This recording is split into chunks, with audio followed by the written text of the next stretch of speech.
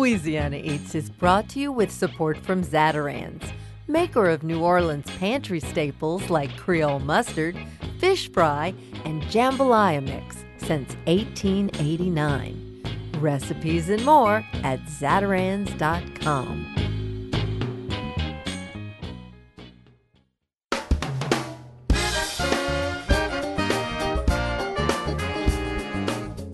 From our studios in the Southern Food and Beverage Museum in New Orleans, this is Louisiana Eats. I'm Poppy Tooker. There's a little something spooky in the air because it's that time of year again. And on this year's special Halloween edition of Louisiana Eats, we're getting up close and personal with some ghostly friends and the places they haunt.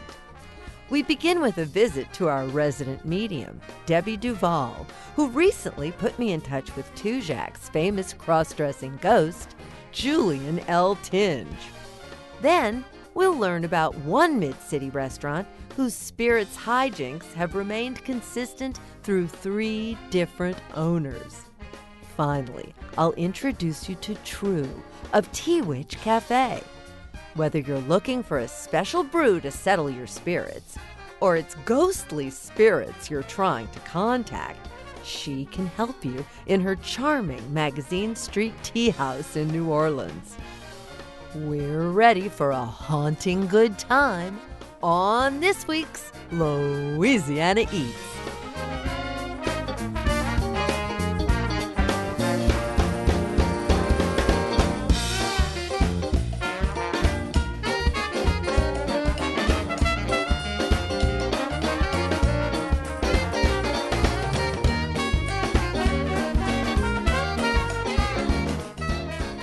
For the second time in its 163-year history, a French Quarter mainstay will be changing its address. Tujague's, the city's second oldest restaurant, is moving a few blocks up Decatur Street in 2020.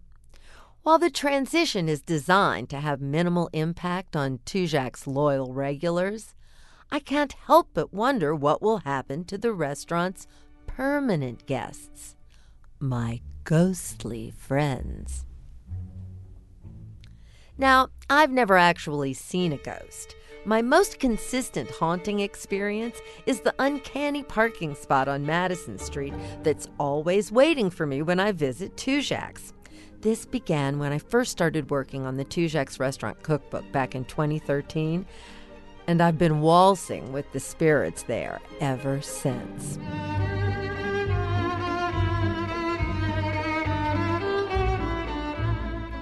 Of course, there's one in particular with whom I share the deepest of bonds. Many of you may be familiar with the restaurant's cross-dressing ghost, the RuPaul of the early 20th century, Julian Eltinge. Back in 2013, when Tujague's owner Mark Latter painted the dining rooms, he removed an autographed photo of Julian that had hung there since 1917. Not long after, a young couple from West Virginia were dining in the same room and snapped a selfie. When they got home and reviewed the photo, there was Julian, eerily suspended over a table of unsuspecting diners, right in the corner where his portrait formerly hung.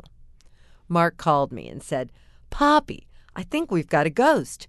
Who do you think it is, Madame Begay?" I took one look and recognized Julian from his portrait. We put the picture back up on the wall, and Julian's apparition hasn't manifested since. Both his images as a beautiful Edwardian woman and as the photo-bombing phantom appear in the Tujague's restaurant cookbook and in my most recent book, largely inspired by Julian, Drag Queen Brunch.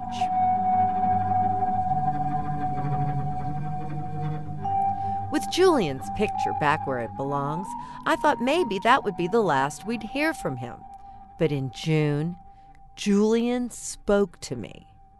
While waiting for my drag queen friends to show up for a New Orleans magazine photo shoot, I was standing in the doorway of the same dining room where Julian had appeared. The space was bustling with the photographer and his assistant setting up the shoot, while outside the bar was crowded and the restaurant was hopping. Suddenly, over my left shoulder, I heard a high-pitched voice call out, "Yoo-hoo!" My friend Jake heard it too. He turned to me and announced, "Drag queen in the house," expecting it to be Star Alexander or Laveau Contraire. But when we turned to look at the front door to see who was arriving, there was no one there. We asked the photographer and his crew and everyone else within possible earshot if they'd heard what we heard. We were met with blank stares and a negative shake of the head. No one heard a thing. This only confirmed to me what I honestly believed to be true, that the voice was the ghost of Julian Eltinge.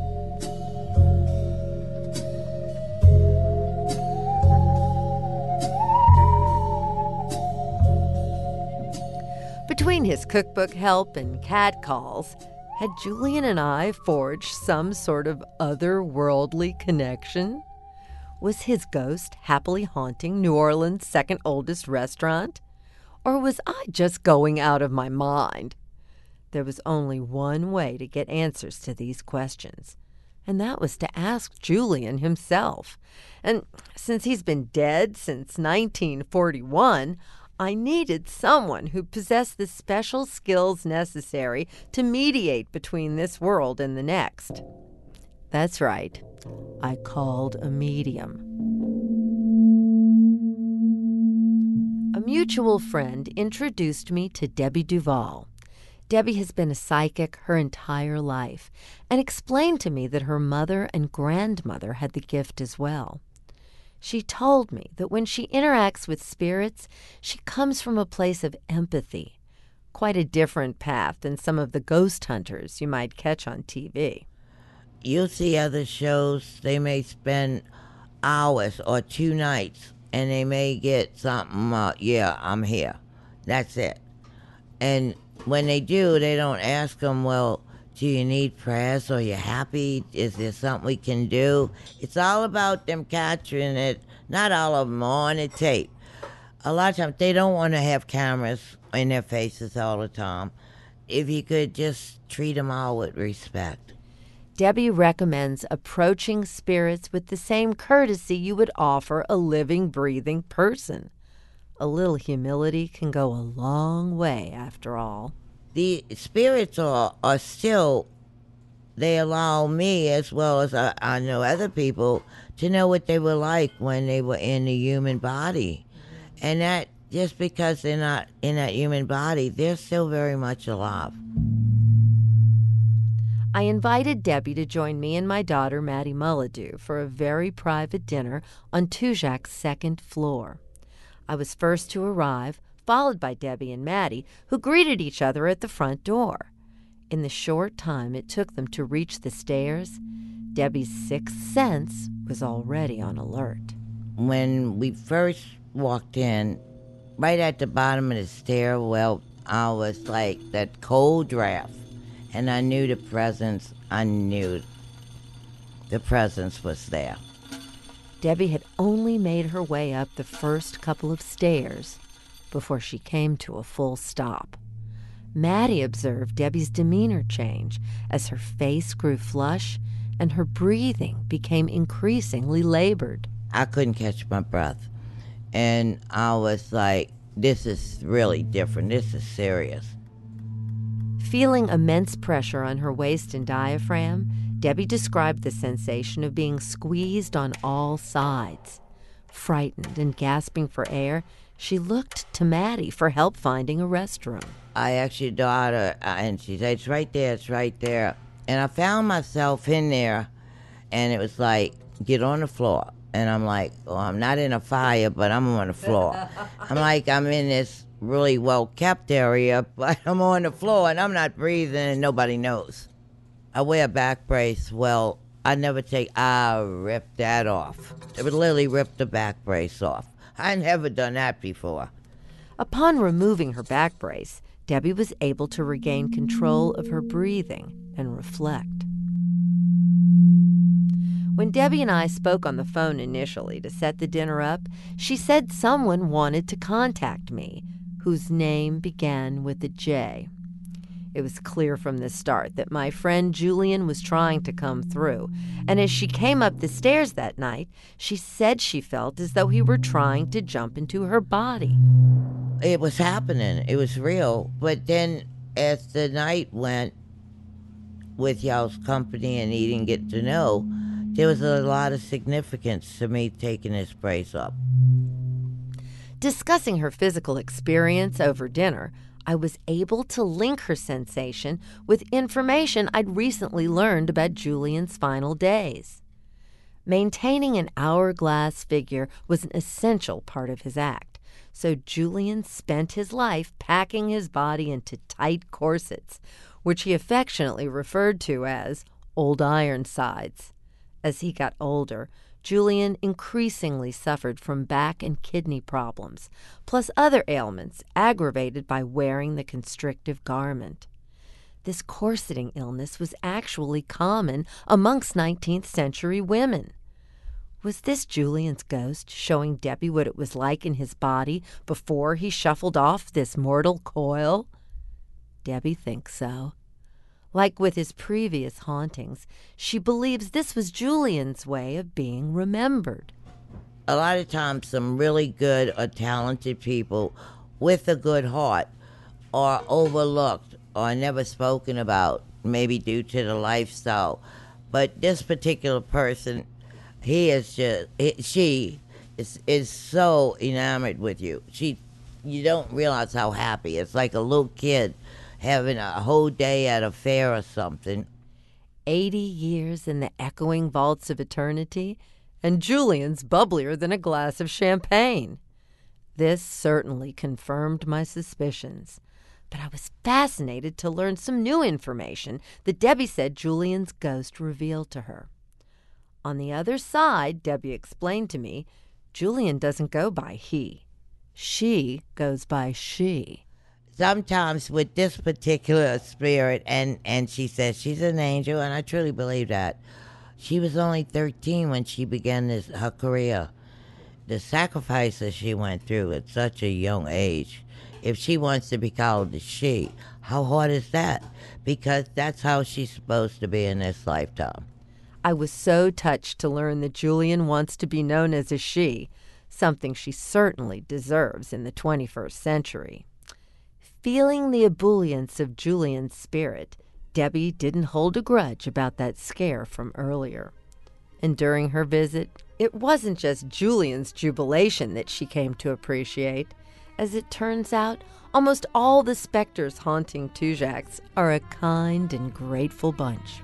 I enjoyed it because I hope they were happy. And they liked certain people around, and they like you. And I think it's always a plus when you have good spirits and they like you. Yeah. But I don't think you're giving yourself the credit for what you've done. You've opened up, expression, open up a can of worms. This isn't a can of worms. They're really nice spirits. This was like a box of chocolates. It was. Yeah, that's a good correlation. I never thought of that.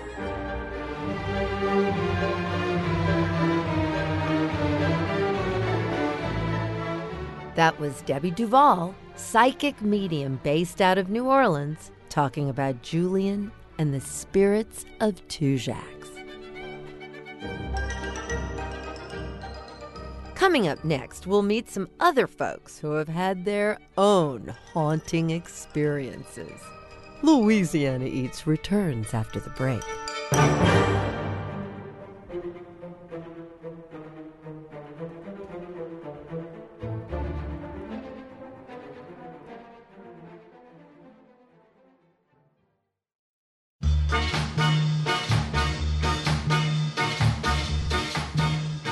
I'm Poppy Tooker, and you're listening to Louisiana Eats, edible content for Louisiana food lovers.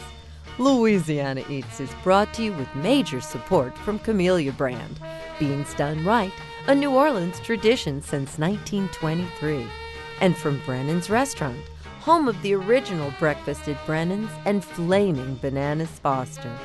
Breakfast, lunch, dinner, and private events at 417 Royal Street in the French Quarter.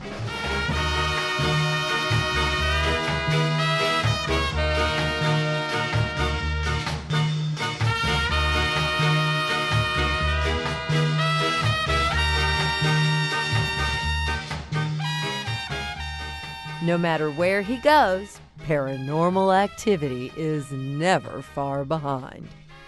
This is the story of Louisiana native Greg Piccolo, who was the culinary wizard behind the bistro at Maison Duvall and Redemption. During his tenure at these restaurants lost to time, Greg was exposed to his share of ghostly mayhem. A lot of people think it's a lot of hooey. But in essence, I think people don't want to believe because it's more comfortable not to believe. Even before his career as chef began, Greg says he was in tune with the supernatural. I started having these experiences when I was very young. I'm going to say about 17. My brother and I and a couple of roommates, if they would stay, shared a house on Iberville and Jeff Davis. And this house had a plethora of activity. I'm talking from the first day I walked in. I was alone there the first night. We had no electricity yet. And I was sitting in the little kitchen. There was a long raised shotgun. And I had the back of the house. And I'm sitting there, just sitting there. I didn't know I had any inclination or anything was going to happen. There was like some soda bottles, 7-Up, Coca-Cola. They were empty, just sitting on the ledge. And out of nowhere, all of a sudden, one bottle started spinning. It just kept spinning. And I kept going, this is some good stuff. But from that moment on, things just kept happening and happening and happening.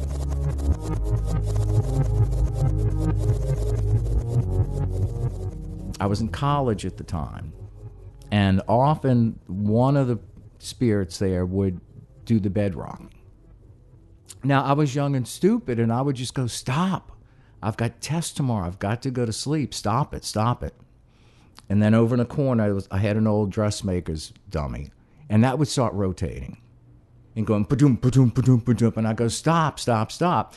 Well, I kept telling myself, I'm making this up. I'm imagining this. This is not happening. This is just stress or, overwork, how school is.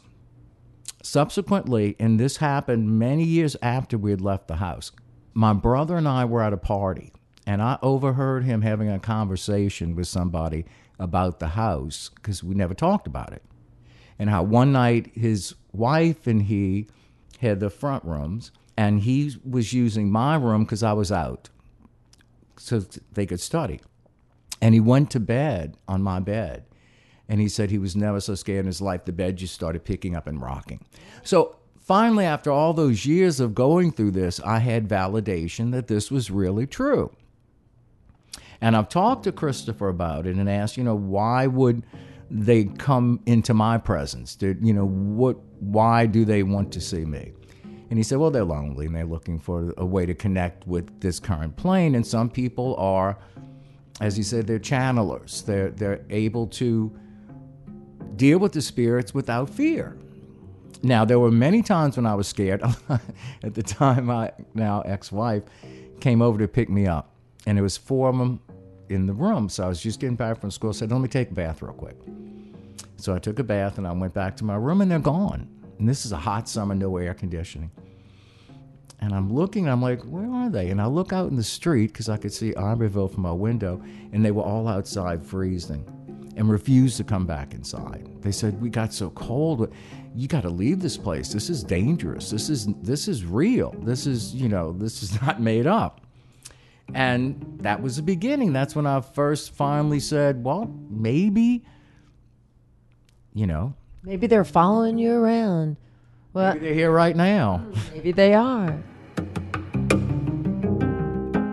perhaps it's no surprise that when Greg was the chef at the bistro at the Maison de Ville in the Quarter, the hauntings continued. In fact, for our show's very first Halloween episode in 2010, Greg gave us a ghost tour, complete with fighting Frenchmen and country music-loving Confederates.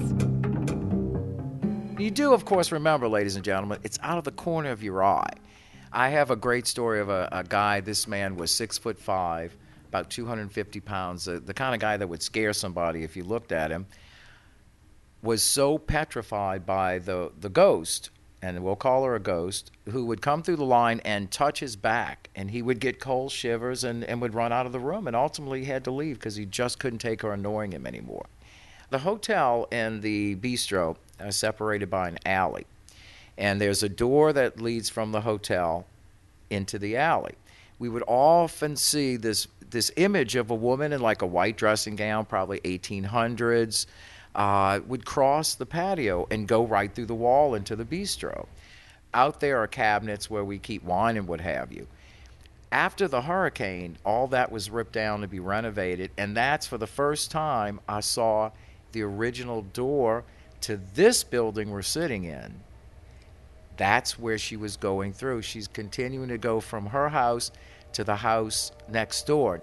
I've had situations of 3 or 4 people coming in and going, "Chef, I swear I just saw her." I understand that the cottages that are adjacent to your beautiful little patio in the back are haunted too. Oh, yeah. Suite 1 is extremely haunted. When guests were staying at the hotel, usually around midnight, they would have to check out because there are 2 French fellows in there who obviously are fighting in French. They knock furniture over, they knock the books off of the mantle, and they get so loud that the clients who are staying upstairs cannot sleep. And, of course, they come downstairs and no one's there. Oh. And that makes them even less likely to fall asleep. So they tend to check out and get a different room. Jessica used to work at the front desk, often saw a caped gentleman who would walk from the main lobby back to Suite 1. So what makes it really exciting is that one of the French guys, and we're not really sure, you know, the ladies crossing the alley, this guy's walking past here. I think there was a lot of romance? Let's say ghost man's. It was a ghost man's. And so she would see this guy walking through. And I have actually, and I'm not making it up, at certain points of the evening, if you look to the back from the patio, you'll see this kind of apparition standing there, very much dressed in a long cape, but it's very shadowy. So we have them here. Even though the radio is a relatively modern convenience, I understand the radio features into one of your ghost tales, too. Yeah, over in Cottage 1, one of the housekeepers, once again, somebody who left because they couldn't stand all the fun and games, every time she would go dress the room for the night, which is you do the turn-down service, put the chocolates on the pillow, all the radios are adjusted to WWNO, believe it or not. We'd play classical music on the radio. Well, as soon as she would turn to leave the room, lock up, go do her other rooms, the radio switched to country music. Oh, he liked country music. He liked country. And according to her, he was dressed in a shabby gray outfit, and we're assuming probably Civil War era. Why does the sea rush to shore? Don't they know it's the end of the world? 'Cause you don't love me anymore. In 2011, Greg was at the helm of Redemption, a repurposed century-old church located at 3835 Iberville Street. Now, this is where my theory about ghosts following him around breaks down, and I find myself asking a different question. Are ghosts haunting Greg? Or are hauntings just a workplace hazard in a city like New Orleans? You see, Greg was only one of 3 different sets of chefs and owners who held the keys to 3835 Iberville over the years. Before Redemption opened in 2011, it enjoyed a long run as Christian's Restaurant, owned by Chris Ansel and Hank Bergeron. In 2016, it became Vessel Nola. It doesn't seem to matter who owned the lease or who worked there. That place is haunted.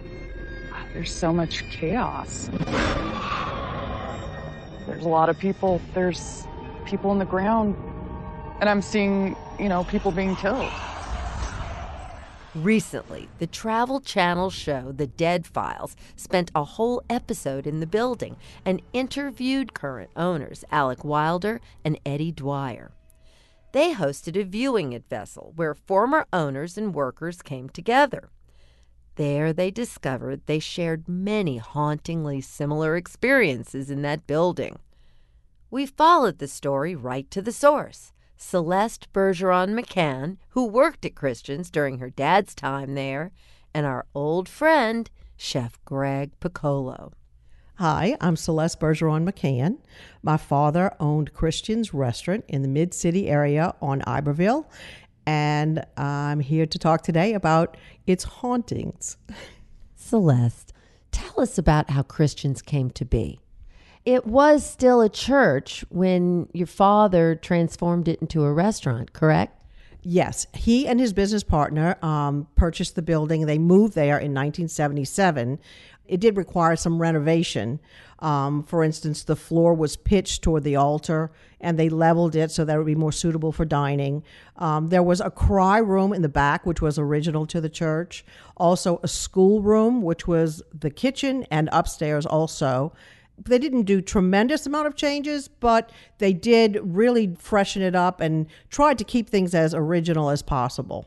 Now, you worked there, and there was definite signs of some sort of paranormal activity. Tell me about when that first started and who it involved there. It didn't start right away for me. It was after a while that I was there that I started noticing things. We had some cooks that would come in really early, and I was there earlier as well. They would say, oh my gosh, I don't even want to go in the dining room, because it's when it was very, very quiet or dark that they would feel things or experience things. A lot of times early in the morning, there would be a man walking up and down the length of the dining room, which was very long, with like a priest cassock on, black with buttons. Never really saw his face, but you could, when you would look closer to see him, he was gone. Up the stairway off the kitchen, there was a small office, a wine room, and a pantry. Well, if I was standing at the copy machine, often I felt someone was standing right behind me. You would even turn around to see who was there, and there was no one there. And sometimes I could hear footsteps coming up the stairway because it's directly off that door. And I'd say, who's there? And it was absolutely no one. In the wine room, you always felt like someone was watching you, like it was just a very eerie, oppressive feeling. When you went in there, you did what you had to do and you got out because you didn't want to linger in that room. Coming up the steps also, there's always a pocket of cold air that you walk through. It's not the AC, it's not anything. The AC could be completely off, but it's always there. Many people have slipped on the steps, fallen on the steps. Many have been pushed or tripped on the steps, but there's really no rhyme or reason. The steps are even covered with non-slip plastic to make it quiet and safer. And people still fall, and you still hear the footsteps. It just goes above all of that. Greg, what was once Christian's is now Vessel, but when you were there, the restaurant was called Redemption. Tell me about what was going on at Redemption. Well, I guess it was just typical type of, I'd say poltergeist type activity. I heard it, I felt it. It didn't bother me so much because I'd had really bad experiences to where this was rather benign. And it was validated on several occasions, one by a waiter who was working for me then, who came running in white as a ghost and talked about a little boy in the parking lot and who disappeared. And he didn't seem to be the kind of guy to make things up. And I had seen him in the parking lot a couple of times. And once again went, well, there's spirits all over town. I mean, if you think about the proximity of what it was a church at one point, and so it wouldn't be unusual, but it was a little boy, a little black-haired boy, and I asked him, what are you doing here? Where are your parents? Are you okay? And he just stood there looking at me, and then he just turned and walked toward the street, and he was gone. He was just gone. They used to play a lot of tricks on my partner at that time, Maria DeLon, who was the owner, and we were partners in the operation. And she would be upstairs in the offices. It's 2 stories. And all of a sudden would hear tremendous amounts of noise in the kitchen, pots being thrown and silverware everywhere and glass breaking. And she would call down saying, Chef, are you down there? She freaked out. And I wasn't there. The cooks would say it too. They could hear the pots. We had them hanging in the kitchen, and they would just make this clanking noise. But no one was in there. No one was using them. Everything was off. It was the end of the night most of the time, or early in the morning before anyone was even there. Any crowd or group of employees even, and the pots would move and make noise. The noises that it made were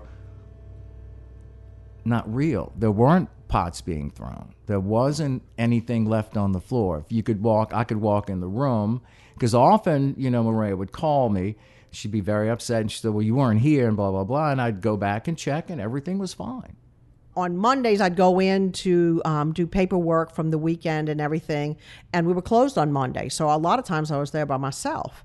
And one day, I was on the phone with another lady who had worked there because I had a question about something she had done. And when we were discussing this paperwork, I heard a loud crash. It was like a tray of glasses, or even one of the stained glasses being broken, or something. It was just so loud, definitely glass. And I even told her, I said, oh my God, I hear something downstairs. It sounded like glass breaking. And she's going, don't go down. But I said, I'll call you back. So I went down and investigated, walked all around. Absolutely nothing. There was nothing out of place, nothing broken. Couldn't find a thing. Not a thing. I'm very OCD when it comes to locking up and putting on the system and everything else. I mean, anyone who knows me will tell you, you know how I was in the trade. I would lock up. Maria would come back later to do some paperwork, and the door would be wide open, literally wide open. And then she would call me, and often late, and she'd go, did you lock up? And I'd laugh and go, I locked up. I always lock up. That would never happen. So yeah, just unlock the door, bypass the system. They like to do fun things like that. They've got nothing else to do, at least my experience. Sometimes you just had to convince yourself this is fine. It's just eerie. Now, they were never malicious, I can say. We were comfortable with it. It was just the strange feelings. But the most common thing that all of us have mentioned, everyone really saw the priest the most. Now, to once again show there's some validity here, I was at a Thanksgiving dinner with my friends, the Goodies. Their daughter-in-law's aunt is a spiritualist. And we were talking about the restaurant and whatnot, and just kind of let it go. It went away, and a week or so later, I got a call from her, and her name's Queenie. And she said, I went over there.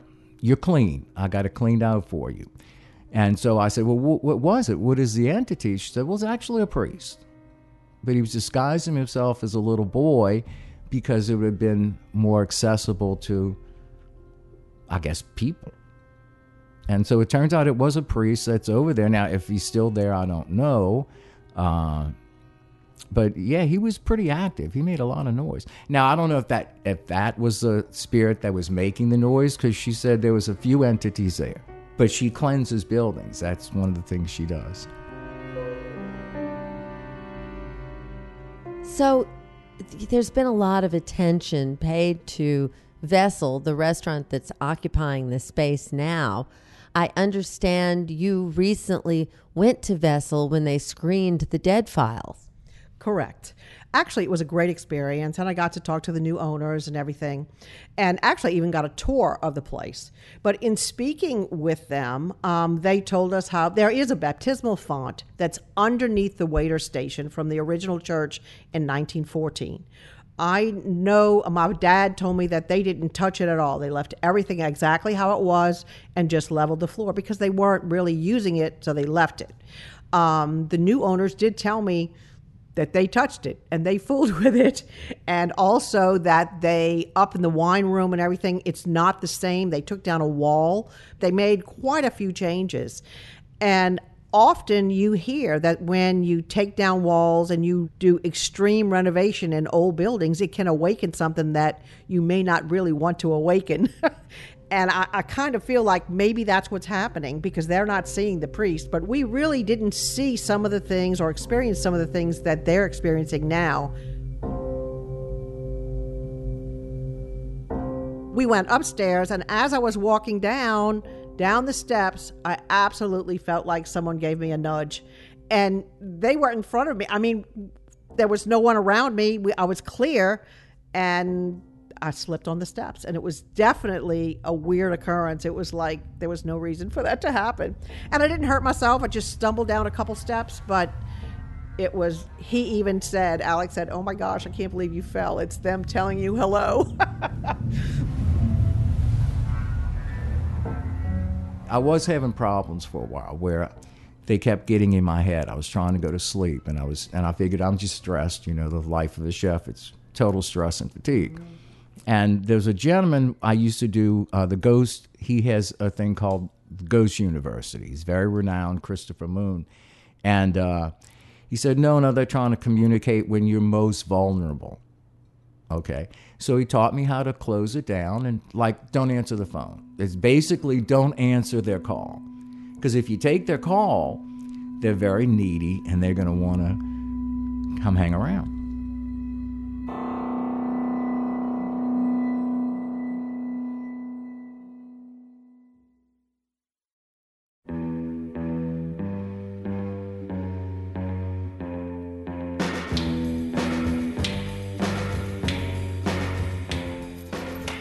That was Celeste Bergeron McCann of the former Christian's Restaurant and Chef Greg Piccolo of the former Redemption, now Vessel Nola.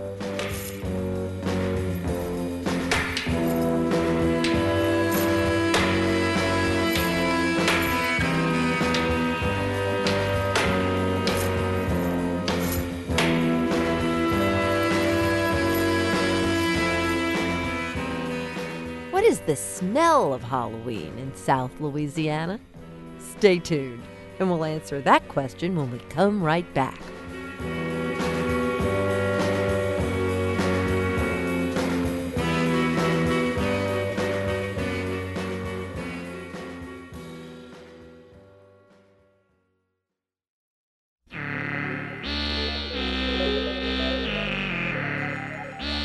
I'm Poppy Tooker, and you're listening to Louisiana Eats, edible content for Louisiana food lovers.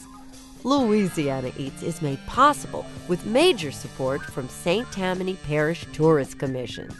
Located 40 minutes from New Orleans' French Quarter, the North Shore's Tammany Taste features the chefs and farmers, brewers and bakers of St. Tammany Parish's culinary scene. Visit LouisianaNorthshore.com to discover more. Louisiana's North Shore, where New Orleans has come to play and get away for more than a century. Additional support for Louisiana Eats comes from Cuba Travel New Orleans, a local travel agency now offering an authentic trip to the acclaimed Havana Jazz Festival in 2020, designed to support the Cuban people through music and arts. Visit CubaNewOrleans.com or call 504-252-9774 to book your trip today.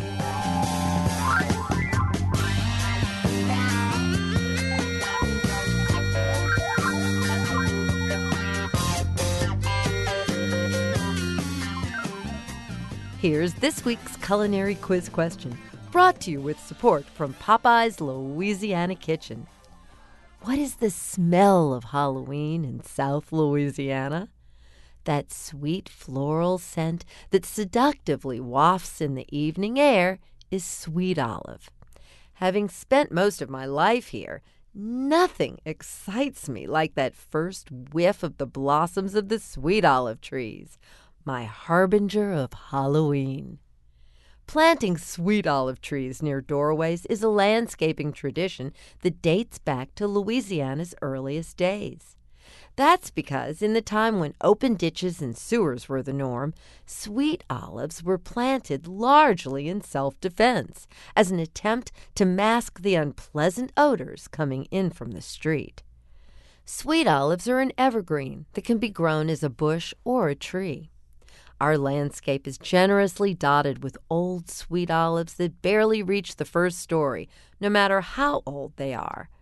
There are some lovely old trees blooming and putting out their sweet scent just in time for trick or treat.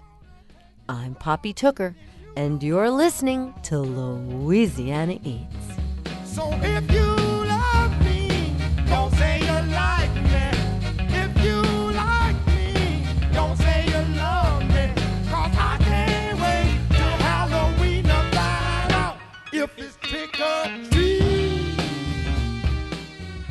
Recently, I learned about a place on Magazine Street in New Orleans where tea and sympathy are taken to new levels. I popped in one afternoon and met the owner of the Tea Witch Cafe, who goes by one name, True. True relocated to the Crescent City from the East Coast just over a year ago, bringing along her homeopathic teas and her psychic abilities. Every day you can stop in at her tea house and imbibe in one of her potions. Teas with evocative names like Witch's Coven and Ghost Blood. At Tea Witch Cafe, they don't read your tea leaves. Instead, they utilize tarot cards, a Ouija board, and the practice of throwing the bones to look into your past, investigate your future, and get in touch with loved ones on the other side. Much to my surprise, I immediately learned that the Tea Witch Cafe has its own story about a cross-dressing ghost. Hi there, my name is True, and I'm the owner and proprietor of Tea Witch Cafe. I also own Tea Witch Tea online. I'm empathic. I'm also a channeler, so I can pick up spirits anyway. But in this space particularly, I felt a presence of two people. I didn't really know their history.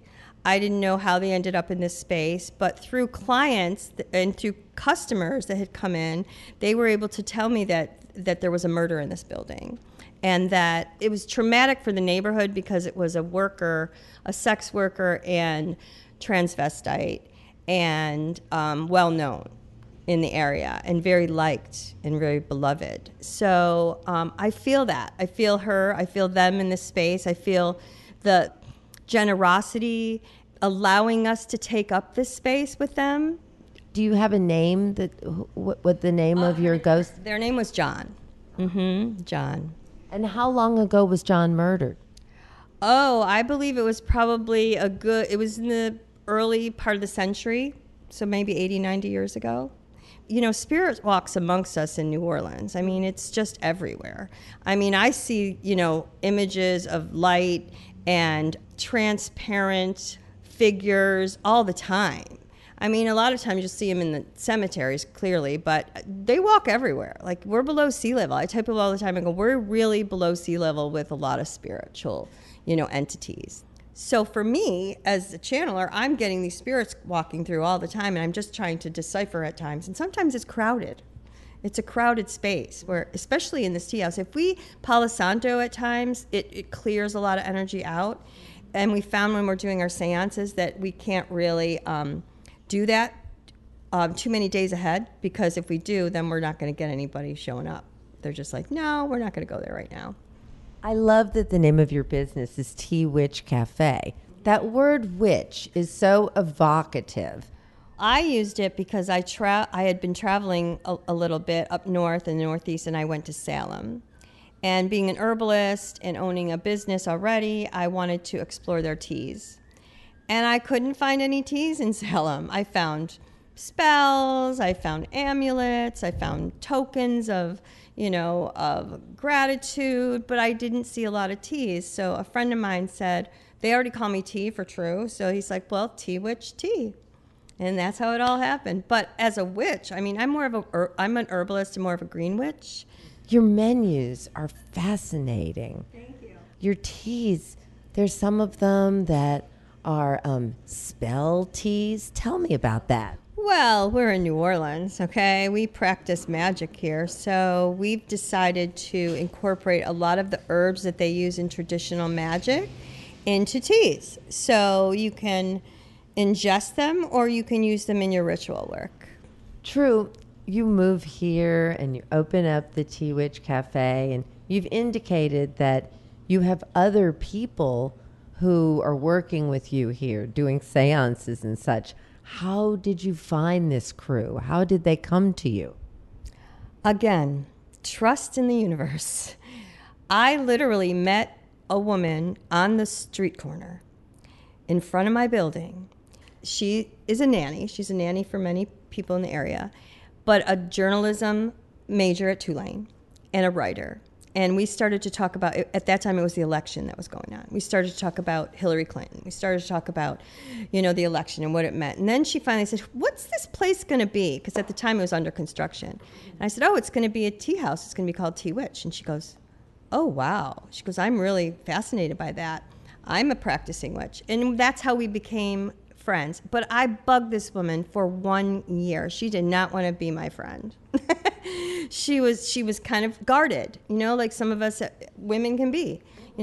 She's born and raised here, so again, just more guarded. And I understood that, and I just kept pestering her. And I just said, would you be willing to help me with some of the stories on our Instagram? And she was so flattered that I asked her. And as soon as she came on board, I believe the universe, my father, I believe the spirit of my father, I believe he brought these amazing creatures to my life, because I have one baker who I absolutely love, Juliet, and we have our token male here. True. This is such a magical occurrence for me to happen upon you right here on Magazine Street. Thank you so much for sharing your story with my Louisiana Eats listeners. Thank you, Poppy. You have a wonderful day. You got to pick up every stitch. That was True of Tea Witch Cafe on Magazine Street in New Orleans. Must be the season of the witch. Must be the season of the witch. Must be the season of the witch. That's it for this week's edition of Louisiana Eats. Edible content for Louisiana food lovers. I've got some big news for my KRVS friends. Margaret and Justin Gerard of the French Press Restaurant are hosting Lafayette's first ever drag queen brunch. On Saturday, November 9th, my bevy of rollicking drag queens and I will be at the French Press for 4 courses, bottomless mimosas, and a full drag queen brunch show. Just like all Poppy's pop-up drag brunches, the event is family-friendly and, of course, will be delicious. Tickets are available at Eventbrite, and you can call the French Press for more details. That number is 337-233-9449. You can also find the details on poppytooker.com, where you can catch up on previous editions, find videos, recipes, and even order cookbooks. Louisiana Eats is made possible with major support from Popeye's Louisiana Kitchen, Zatarain's, and from Camellia Brand Beans and St. Tammany Tourist Commission. Additional support for Louisiana Eats is provided by Tableau, Dickie Brennan's most haunted restaurant. Check out Tableau's haunting videos on YouTube, where the ghosts hurl bottles of wine across a dining room. Brunch and dinner daily with outdoor balcony dining overlooking Jackson Square. Original theme music composed by David Pomerleau and performed by Johnny Sketch and the Dirty Notes. Big thanks to Senior Producer Joe Schreiner and Special Projects Manager Reggie Morris. And to our Business Manager and Social Media Maven, Maddie Mullidew. Come visit us anytime in our Louisiana Eats studios at the Southern Food and Beverage Museum. We're on Instagram and Facebook too. Louisiana Eats is a production of Poppy Tooker Broadcasting.